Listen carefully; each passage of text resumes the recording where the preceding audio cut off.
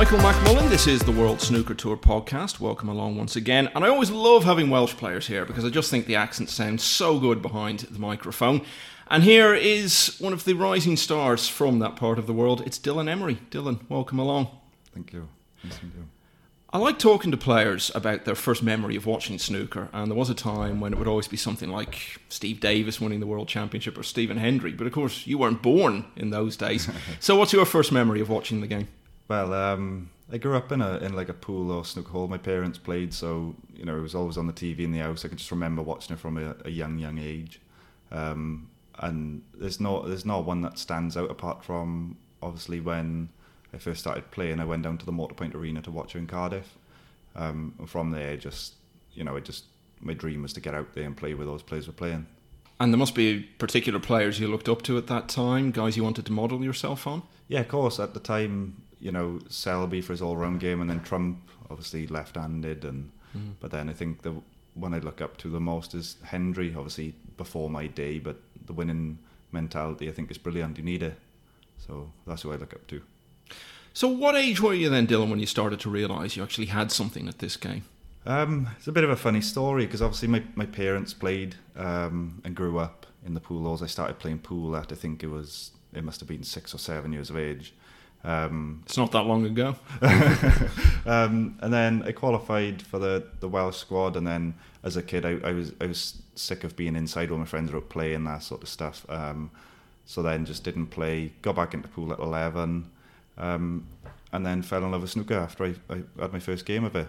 So I just got into it that way, started entering competitions, and then just went from there, carried on. And was it just a case of gradually improving, or was there a moment where you thought, I could actually make a career out of this? Yeah, well, what made me want to play, every day was I started, funnily enough, my mother had a match in pool, and the place where she was playing, there was a snooker table. I had a game and loved it, and then I started playing, and obviously because the pool table's so small compared, every day I was playing I could see gradual improvements, and that's what gave me the thrill, was seeing improvements. And I can remember making my first century on a lineup, and I was just thinking, wow, this is, when you're playing well and doing this, it feels great. So that's, I just got a thrill off seeing improvements and playing well. Even when you do it in the lineup, it's really hard to do. So what sort of age were you when that happened? 13, I think. 13, because obviously, I didn't need the coaching on the basics, technique wise at a young age, because my parents played, so they just give me a cue and I just cracked on, sort of thing, and just grew up around it, and then just went from there. It's such a strong scene, the Welsh amateur scene. At any point in time, there always seems to be a production line of really good young players. But you acquitted yourself very well and won some very big Welsh amateur events, didn't you? Yeah, well, the standard has been brilliant over the years. You got like Darren Morgan, obviously Lee Walker's back in it now, and all the other ones that have been around for years. They're all brilliant players. So, it was good experience when it was starting. When I was starting to enter the tournaments to try and get my card, because I was playing against those for years, and in other countries, obviously it doesn't have as many good players in the amateur game. So, it was good experience from a young age. And that's an interesting point, isn't it? Because we often see guys who are fantastic potters and break builders in the amateur game, but can't then cut it as pros because they're not used to playing the all-round game. But playing against guys like the ones you mentioned there, Darren and Lee, they're really going to sharpen you up and show you what it's all about in terms of the all-round tactical game. Yeah, well, there's no one more experienced than those sort of guys. They've been around for years, and obviously I played at the same club as Lee, at Darren's club, going back when I was younger, and just being around those sort of players, and obviously practicing with the players that I am now, and it really does get you match ready. So, yeah.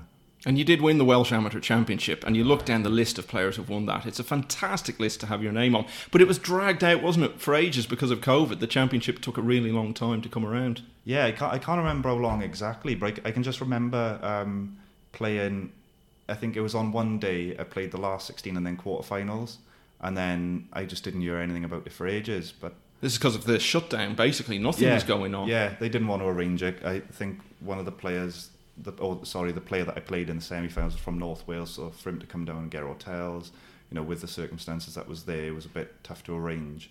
So I think it must have been, I think it worked out that it was actually the season, I think it was the 2021 season, That's when I won it, and it was for the 2020 season. It was around Christmas 21, I think, by the time it was played, was it? It was, yeah. It was December. I can't remember what date exactly. Maybe second week into December the final was. Obviously, but I'd just come back from Portugal then, where I got a tour card, so I was playing all the time. So it didn't really matter how long it took for them to play, because I don't stop playing. You got You mentioned Portugal there, and that was a big landmark for you as well, Dylan, because it's one thing doing it in your own country, which is hard enough to do, but to then go and play against promising young players from other countries and prove yourself there, that's a whole other step. But you ended up winning the European Under-21 Championship. How hard was that to win?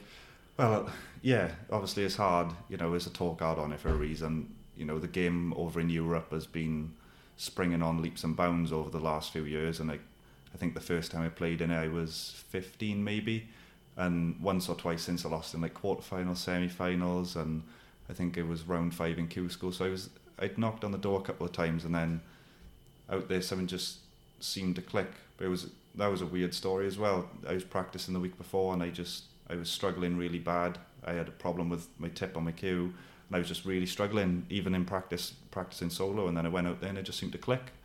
It's just, obviously I came close a couple of times, and then that happened, and it's just weird how it all plans out. What's meant to be is meant to be. We talked about the role of honour for the Welsh Amateur Championship. That European Under-21 as well. Mark Allen, Michael White, Luca Bursell, loads of other guys as well. Really good players have won that. So coming through a tournament like that seems to be a really good foundation for a pro career. Yeah, definitely. Obviously it shows, like you said, with the names that you've just named there, a lot of the players that have won are doing well on tour and have done well on tour. So if I keep on doing what I'm doing, who's to say that I can't do the same? Now, as you mentioned there, you got the tour card for winning that European Under-21 Championship. Didn't have to go back to Q school again, and that must have been great in itself, because that can just be horrible, can't it? Yeah, it's a grueler. Like I said, I'd lost in round 5 the ones, and that was in the last event. But you can start off well in event 1 and get far, and you lose, and you've came close, and then you go again, and before you know, you've spent however much, and you're away from home a couple of weeks up and down the motorway. It's not easy at all. It's mentally torturing sometimes.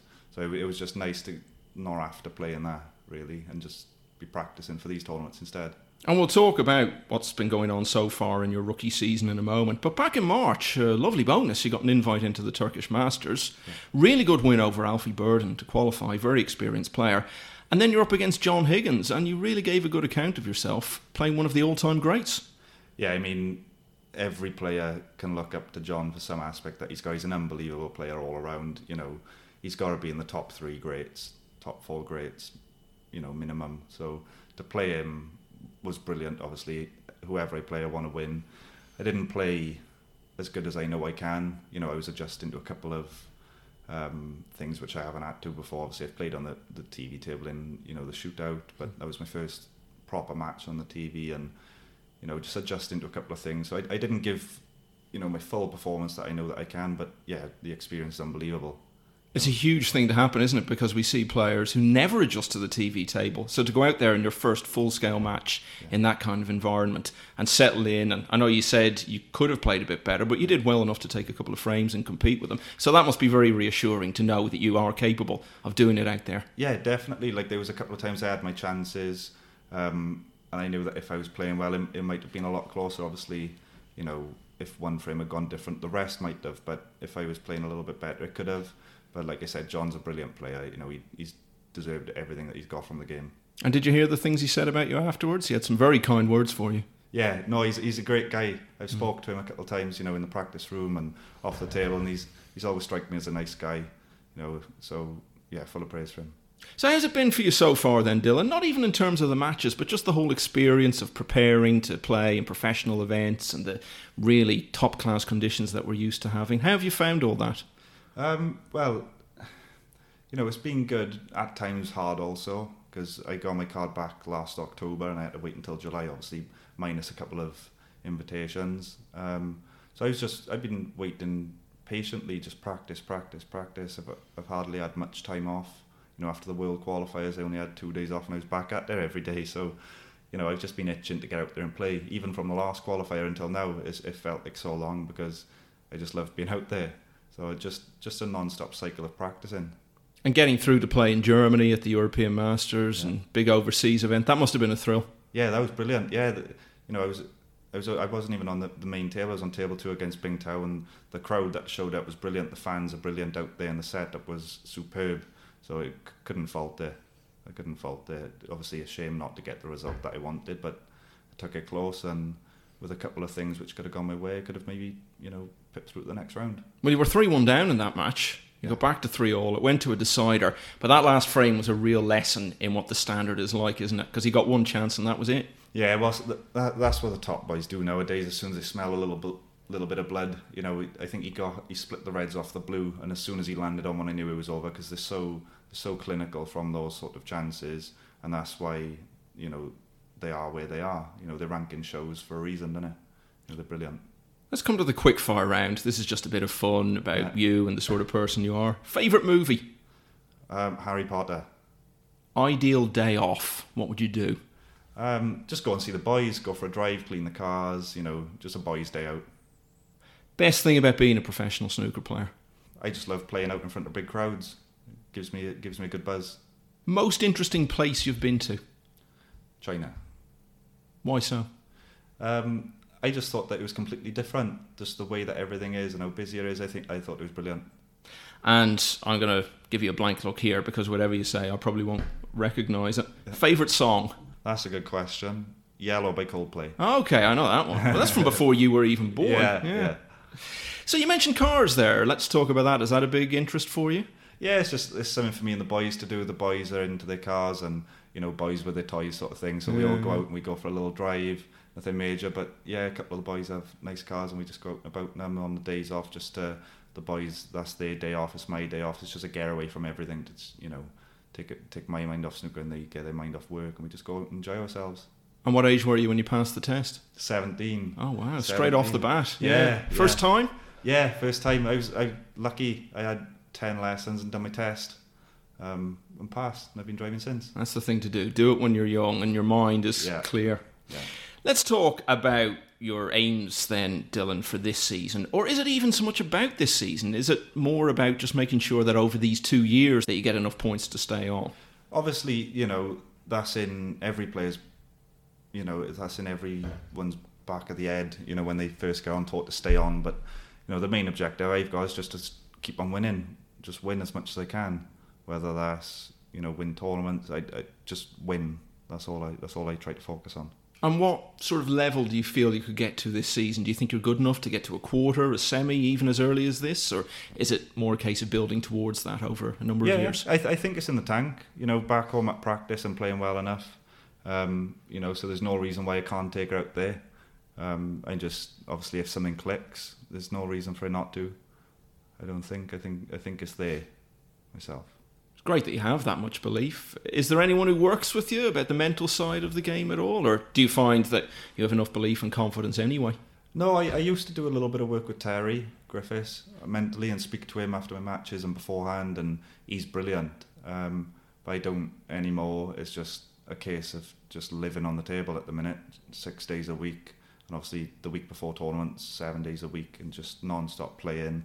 And obviously I practice to just find good form. So obviously, if you're in good form more than you're out of good form, there's going to be confidence there. And what kind of a practicer are you, Dylan? Do you practice on your own, or are there other guys you work with? Yeah, a mixture. I try to do half and half. There's a few boys back home which are on tour, which I practice with.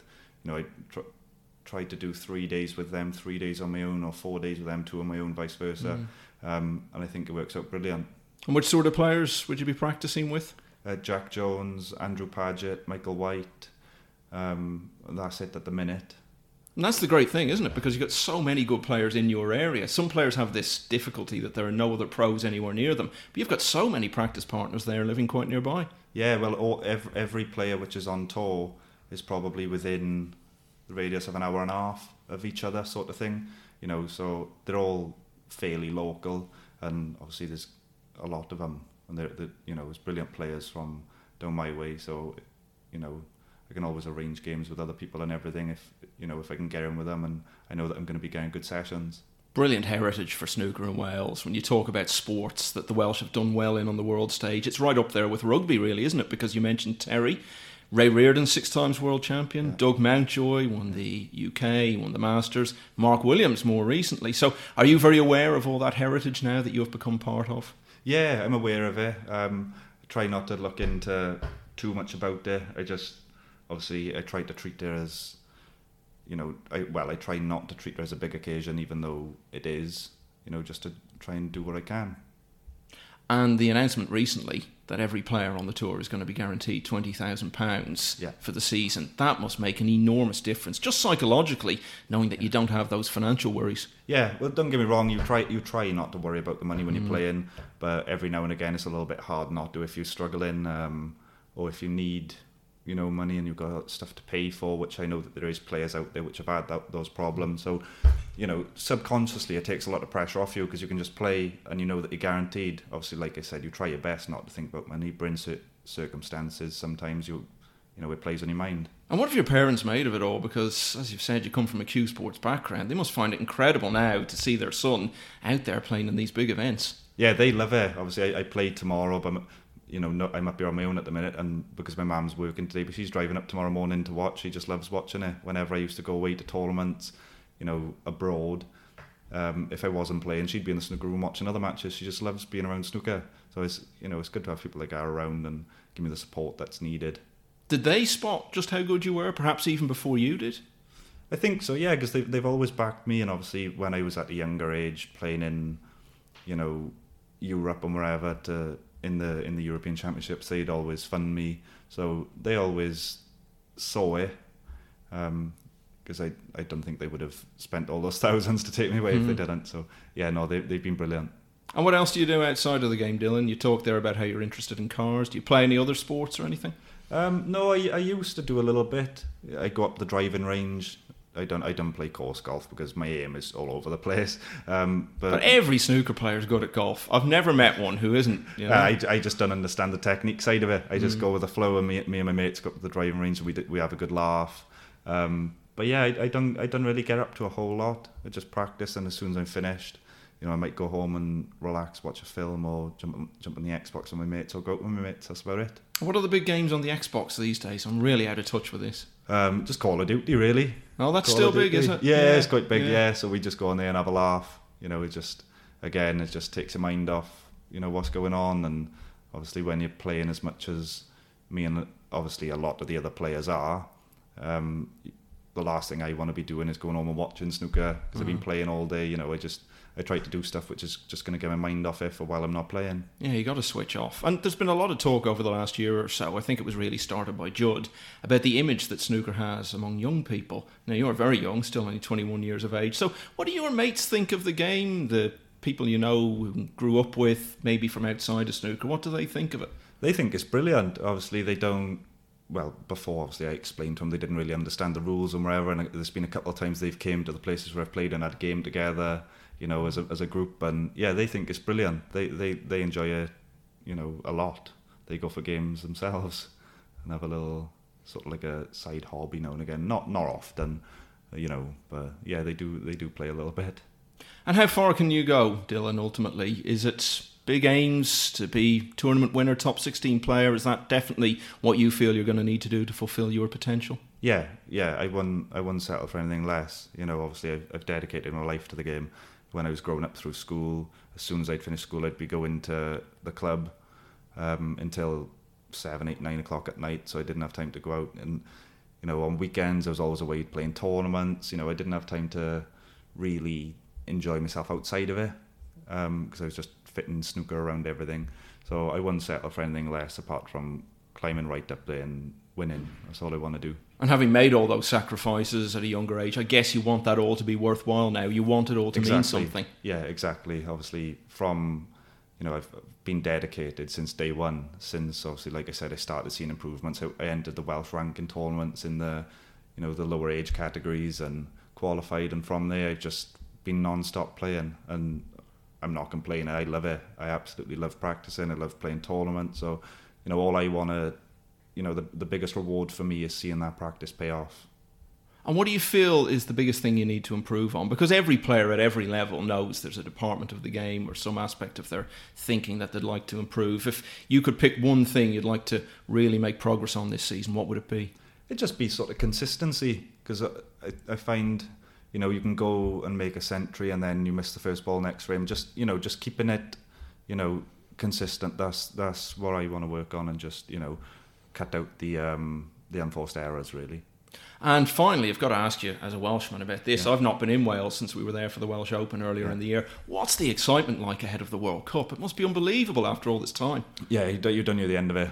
You don't know the end of it. But obviously, when it's on, I dread to think what the streets are going to be like in Cardiff and that.